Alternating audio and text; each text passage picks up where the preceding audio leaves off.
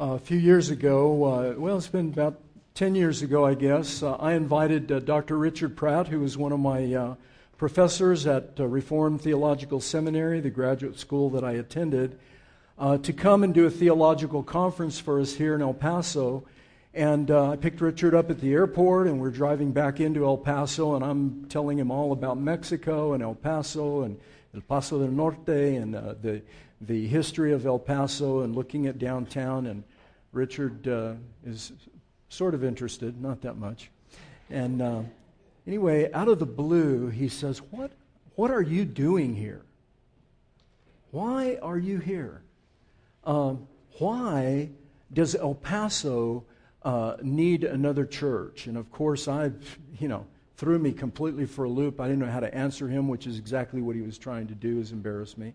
And so I gave him some lame answers, about what I was doing here. I need a job, whatever. But over the years, almost every year, at this time of year, during our anniversary, I think to myself, why? Why in the world would we need another church in El Paso? There are churches everywhere. And anyway, what's the difference between churches? Aren't they all the same? Don't they all say basically the same thing? Religion and all of that. And I think I would have to say yes, that all religions are the same, whether it's Christianity or Islam or Hinduism or Judaism or any religion, take your pick. Sadly, they are the same, except for the story that I'm about to read. And I'm going to read this story to you and make a few brief remarks, and I think and I hope with all my heart that this will show to all of us here, if we're honest, that there is a difference, and that difference is profound and life-changing. So if you have a Bible with you, please open them to Luke chapter 7. If you don't, the text is printed in your bulletin, and I welcome you to read along with that. And now I'd ask you to hear God's Word, a very beautiful story from the Gospel of Luke chapter 7, starting in verse 36. One of the Pharisees asked him to eat with them, talking about Jesus. One of the Pharisees asked Jesus to eat with him, and he went into the Pharisee's house and reclined at the table. And behold, a woman of the city who was a sinner, when she learned that he was reclining at the table of the Pharisee's house, brought an alabaster flask of ointment, and standing behind him at his feet, weeping, she began to wet his feet with her tears and wipe them with the hair of her head, and kissed his feet and anointed them with the ointment. Now when the Pharisee who had invited him saw this, he said to himself, "If this man were a prophet, he would have known who and what sort of woman this is who is touching him, for she is a sinner." And Jesus answering said to him, "Simon, I have something to say to you." And he answered, "Say it, teacher." A certain moneylender had two debtors. One owed 500 denarii and the other 50. When they could not pay, he canceled the debt of both. Now which of them will love him more? Simon answered, "The one, I suppose, for whom he canceled the larger debt." And he said to him, "You have judged rightly." Then turning toward the woman, he said,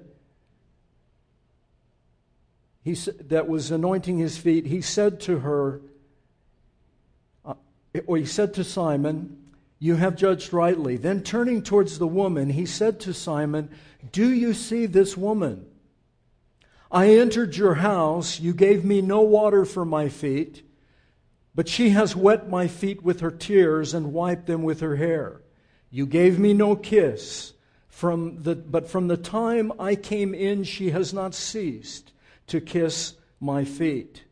You did not anoint my head with oil, but she has anointed my feet with ointment. Therefore I tell you, her sins, which are many, are forgiven. for she loved much. But he who is forgiven little loves little. And he said to her, Your sins are forgiven. Then those who were at the table with him began to say among themselves, Who is this who even forgives sins? And he said to the woman, Your faith has saved you. Go in peace. This is the gospel of our Lord. You know, except for this story, we would have to say all religions are the same. All religions eventually lead you to God, whoever he, she, it is, whatever your faith background may be or whatever you think God may be. Except for this story and many like it in Scripture, in the Gospels in particularly, we would not see any different. All religions, we'd have to admit they're the same. But I think in this Scripture, we see the difference. And I will do my best to explain it to you. We see in the story three people. A Pharisee named Simon, a woman who is nameless, and Jesus, who interestingly enough in the story, in the narrative, is also nameless. He's only called he or him in the story. It's fascinating. Don't have time to look into that. What were Pharisees? What are these people? We kind of know what they were. We think of them as very religious and snobby people. And they were, but they were really more than that. The Pharisees were lay people, like all of us, except for Jim and Merle and myself, who are professional clergy. The Pharisees were just ordinary people, everyday people, but they were extremely scrupulous about their religious observances. They observed all of the law of Moses down to its minutest detail. And not only the law of Moses, but all of the extra laws that were contained in both Talmud and Mishnah, the two traditional commentaries that you find for the scriptures of Israel. They observed every minutia of the law. They obeyed the laws. They were clean living. They played no loud music at their houses. Their yards were clean. They knew the best people in town. In fact, every one of us in this room would love having these Pharisees as our next door neighbor. We would want them as our next door neighbor. They knew all the right people. They dressed well. And they made sure that everybody around saw how good they were. They were in church every Sunday. They founded churches. They built synagogues. They were the best of the best. And the people in ancient Israel admired them and looked up to them, but in another sense were crushed by them. Because how in the world could ordinary people live up to that? And the Pharisees in the Gospels are the people that Jesus engages almost all the time. On the other hand, you have the woman, the second person. She's unnamed, and again, I don't have time to go into all of that, but just plug that into your mind. She has no name. And the Scripture describes her this way. Listen, she is of the city, a sinner. Now, I won't say, we have children here, so I'm not going to go into the details, but this was a woman who was of ill repute, the lowest of the low. Her life was completely broken. It was filled with sin, shame, and guilt. She had nothing to commend her. She is contrasted with this amazing religious man, Simon the Pharisee, and this woman. And for generations, for years, scholars have said these two people, the woman and the Pharisees, represent the difference between authentic, historic Christianity and every other world religion. In fact, I'm ashamed to say it, but there are large parts of our own tradition, Christianity, that we could just cut off and lump in with all the rest of the religions. Here's the difference. Dr. Tim Keller, in his book, The Reason for God, says this about religion. Listen, In the broader sense, religion is any belief system of ultimate values that shapes our pursuit of a particular kind of life in the world. Listen, virtually all religions require, to one degree or another, a form of self-salvation through merit. People approach God and become worthy through various rites, observances, and behaviors. This is what most people think of when they think of religion. In this sense, Christianity, as represented in the New Testament, biblical historic Christianity, is radically distinct. The woman, verse 38, she is standing behind Jesus, not in front of Him, not to His side. She's behind. She is weeping. She is anointing His feet with her tears. So profuse is her weeping. She's on her knees behind Him. She loosens her hair. And she takes her hair down and she wipes His feet with her hair. The greatest, most amazing act of humility that you can imagine. In the Near East, those of you, our military brothers and sisters who have been over there, you know that to get down and to touch someone's feet was the lowest form of low. She goes to the very bottom, takes the expensive alabaster box of ointment, probably the most precious thing she had, and wiped His feet with her tears. The Pharisee, on the other hand, verse 39, immediately following, the Pharisee, in his mind, he says this: if this man, you can hear his scorn, you can hear the derision of this man, this self-righteous, narrow, pitiable human being, this Pharisee, everybody looked up to. But listen, if this man, he's saying, looking at Jesus, who was saying nothing to the woman, if this man were a prophet, he would have known who and what sort of woman this is touching him, for she is a sinner. And there's the contrast, folks. The woman, this sinner, this woman of the city, woman of ill repute, who these Pharisees would not, they would have crossed the street to stay away from this woman, is there touching the Son of God, not just the Son of Almighty God Himself. And Jesus is welcoming her service to Him. The woman had nothing to offer, folks, nothing. She had nothing to offer Him except shame, guilt, a messed up life. And her only hope, if you read the story, her only hope is that Jesus would have mercy, that He would not push her away or draw His feet away or look at her in some way that would push her out and push her away. The Pharisee, on the other hand, has a stellar moral record. He was better than you. He was better than me. He was better than all of, well, maybe not better than me, but he was better than anyone that you know.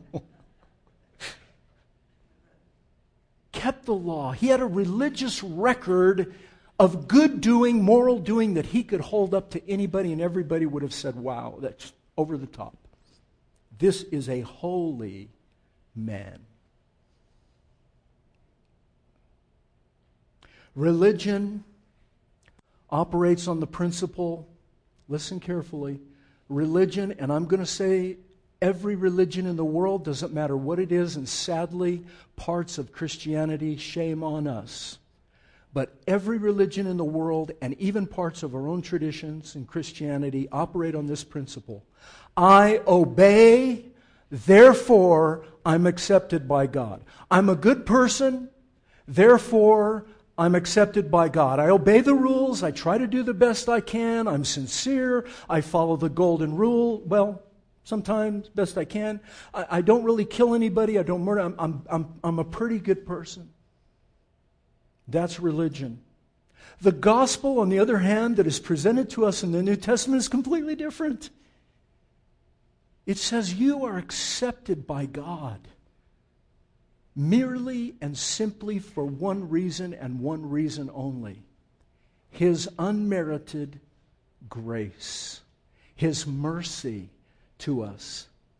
We have nothing to bring, nothing to commend us, nothing we can give Him that is worth enough to save our wretched souls. And yet Jesus welcomes this woman, and His heart is to her, and His eyes are on that Pharisee. Listen, I'll complete what Dr. Keller says. Two people living their lives on the basis of these two principles: I obey, therefore I'm accepted, or I'm accepted, therefore out of gratitude and love I obey.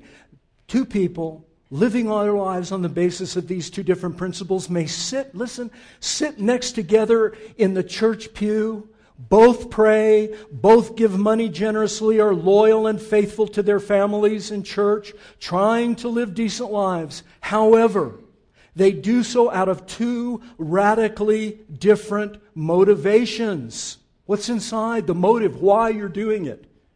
Two radically different spiritual identities. One is, I'm a good person, look at me, I do it right. The other person, don't look at me, I've done nothing right. Two different identities. And the result, listen, the result is two radically different kinds of lives. You see, folks, listen, here it is. This is just the bottom line. If you identify with Simon the Pharisee, how you will relate to other people around you will be harsh, pinched, judgmental, angry. You will sit up and you will watch the TV and you'll watch the people parading on TV or listen to the news or whatever it is, and you'll say, you know, those are really bad people over there. Those are bad. I'm better. At least I'm better than those people, whoever they are. If you identify with the woman, when you see those people, you will say, such was one of, I was such as them. But for the grace of God, I go there. That's me. You will be humble. Listen, here's the difference. You'll be humble, spacious, loving, tolerant, gracious to others, patient. And understand this, my friends. This woman received forgiveness, and the Pharisee received nothing but judgment and rebuke. And that brings us to the third person. You see the Pharisee, you see the woman in the story. Two religions. One, I obey, I'm accepted. The other, I've messed up. I have nothing to commend me. But this man, he is showing me love and compassion. Therefore, my heart is his. My heart belongs to him. I will obey. I will do anything for him. He can ask me anything. I'll do it for him. That is the difference. In verse 40, Jesus does this. Now, if you're not familiar with the Gospels, he does it a lot. And whenever he does it, you know that trouble is coming. Jesus says to Simon this. He asks him a question. Whenever Jesus asked a question, somebody was going to get laid low. Simon, I have something to say to you. And Simon, almost sarcastically, you can almost hear him, he says, oh, teacher, go ahead. Say whatever you have to say, fine. I entered your house.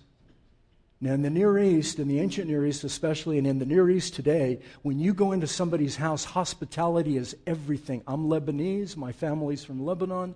And, you know, when you come, those of you that have been to my house, you know we have enough food for you, your family, all your extended relatives, all of their friends and family, And it just goes on and on and on. Because the most shameful thing to a person from the Near East is to run out of food.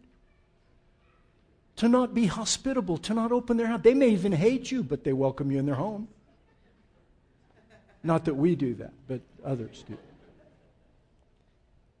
Simon, I came in your house. You didn't even offer me water to wash my feet. You offered me no kiss, which he should have done. He should have kissed Jesus just as anybody that came in his house, he would have greeted him with a kiss. He didn't bother kissing him. So you didn't do any of these things for me. And then he says to this man, the second question, he's going to really lay him low now. Do you see this woman? Do you see her? Well, of course he saw her. It's a rhetorical question. It's a trick question. He's going to lay this man low. Do you see this woman? Of course I see this woman. I see her. And the story is dripping, my friends, with irony because he saw the woman. She's not worthy to touch this so-called prophet's feet. She's not even worthy to be. How did she even sneak in my house? Do you see this woman? The irony is, Simon saw the woman. He didn't see himself. The Apostle Paul said, all have sinned and fallen short of the glory of God. Jonathan Edwards, the great New England scholar, said we contribute nothing to our salvation except the sin that made it necessary. We contribute nothing to our salvation except the sin that made it necessary. And the Apostle Paul went on in another place. He says, we dare not classify ourselves or compare ourselves with some who are commending themselves when they measure themselves by one another and compare themselves with one another. They are fools. They are without understanding, the Apostle Paul says. For it is not the one who commends himself who is approved, but the one whom the Lord commends. Simon, do you see this woman? Why does El Paso need another church? We can throw rocks. There's churches everywhere. I mean, within a stone's throw there are churches. Why do we need another church? I'll tell you why, folks. The grave is the great equalizer.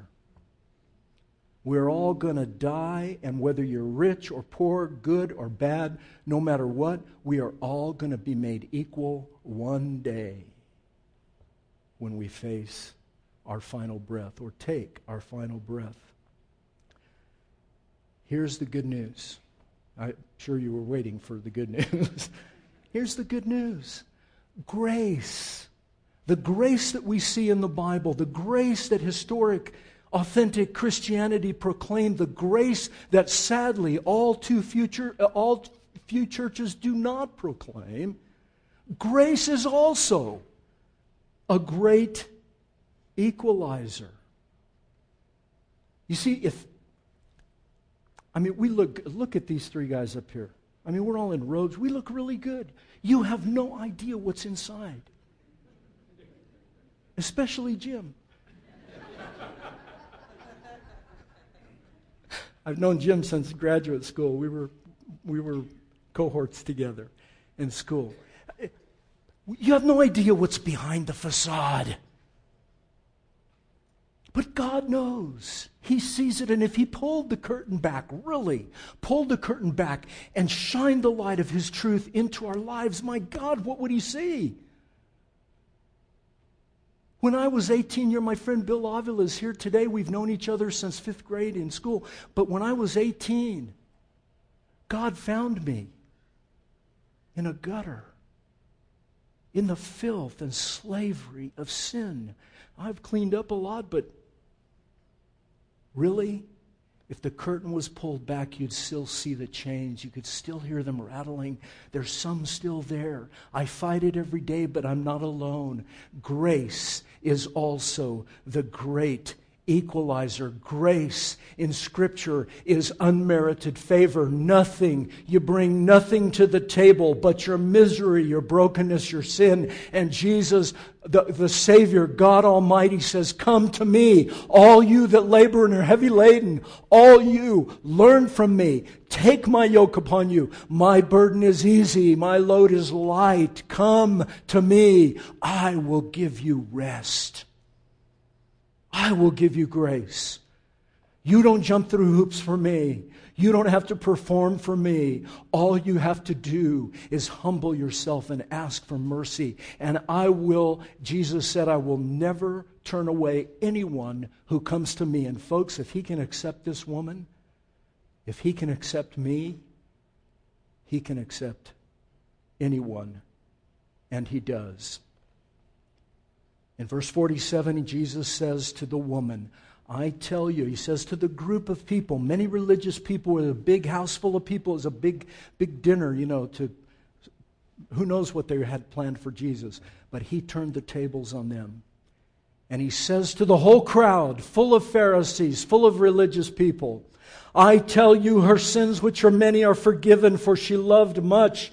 But he who is forgiven little, loves little. And then He turns to her and He says, your sins are forgiven. This man who in this narrative had no name, his name is now revealed. By the scorn of those in the room, who does he think he is? Well, you know what? He knew exactly who he was. He was God Almighty, the incarnate Son of God, who came in total and complete humility, who was born in a manger so that He could come and rescue women like this, men like that, people like us. Biblical Christianity is scandalous and at the same time wonderful. He tells her, your faith has saved you. Your faith has saved you. Go in peace. Faith is only as good, folks, as the object, or in this case, the person in which you get. You can believe all day long that a tree is going to save you. That tree cannot save you. But if you put one little ounce, one little shred of faith in Jesus Christ the King, all of His power, all of His might, and the scars in His hands and the scars in His feet are accrued to you and to me. The Apostle Paul said, listen, for by grace are you saved, and this is not of your own doing.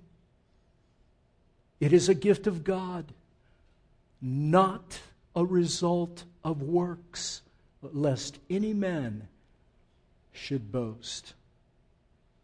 He went on to say, God commends, listen, God commends, He shows His love, He proves His love to us in this, that while we were yet sinners, Christ died for the ungodly.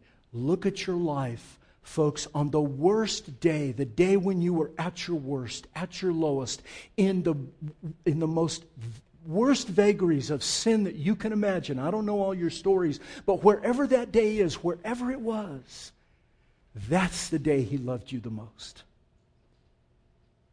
That's the day Jesus loves you the most. One of my professors at seminary, Dr. R.C. Sproul, many of you know who Dr. Sproul is, he's quite well known, got up in class and he told us one day this. I'll never forget it. Human beings are saved the old-fashioned way, by works. Human beings are saved by works. And we all gasped. And then he said this, but they're not your works. They're His. His work, His life for you. Jesus lived a perfect life, a life of love, a life of obedience, a life of grace and compassion. He stretched his hand out and touched people that were untouchable, the lepers, and made them clean. People who were blind could receive their sight, literally, and in our thinking, metaphorically. He touched me and made me see. I was blind, now I can see. I was deaf, now I can hear. I was dead, now I am alive. Dr. Ravi Zacharias said Jesus did not come to make bad people good. He came to make dead people live. And that's all the difference in the world. Religion can only make you a little better person. The gospel can take you from death to life, because Jesus, in a twisted, most ironic twist of fate, if you call it fate, but the most incredible thing in the world is this man, this perfect man, not for his own sins, but for the sins of the world, for you and I, suffered and died in our place, so that he climbed that tree, the cross, so that you and I would never have to see death in that way. He went into the darkness of a grave so that you and I would never see the inside of a grave. Yes, your body will go. We just buried our dear sister Rosa Mapula this week, and yes, her body was put in the grave. But everybody there that knew Jesus Christ knew that only her body was in the grave. Rosa was with Jesus Christ, awaiting the resurrection from the dead, the day that her body will burst out of the grave new and renewed on the day of the resurrection. Jesus went into the darkness so we wouldn't have to. Jesus was condemned by Simon the Pharisee so that this woman could receive forgiveness. Jesus died not merely for the Romans, not merely for the Jews, not merely for this woman, but for you and me. And he had no name. He identifies with the woman with no name, so that we can be clothed forevermore. In fact, the Scripture says he will write his name on our lives. We have his name, his Son, his forgiveness. That's why El Paso needs this church and many, many more like it. Our world, folks, look around. It's broken. And our lives are broken. And the only way our world is going to get better is for an army of people, maybe just this little band here and a few other little bands here and there, to come out and actually be what Christ made us to be, light and salt to the world. Will you trust him? Will you take your broken life, lay it at his feet? If you will, he will receive you. He will welcome you. Let's pray. Father, we're so very grateful for your kindness and your love to us. Of all the people in this room, I am the most astonished that you would even receive me. I had nothing to commend me but a broken life, a messed up life. And yet, you reached out and you touched me. You touched this woman. And you touched a band of poor and some of them uneducated fishermen, tax collectors, political zealots. You gathered to yourself the misfits of this world, the weakest, the least, the last, and the lost. And you have built your kingdom from those who owe you everything. Holy Father, God of heaven and earth, to you we dedicate this house. And more than that, our lives. Thank you. Help us. Save us. Have mercy on us through Christ our Lord. Amen.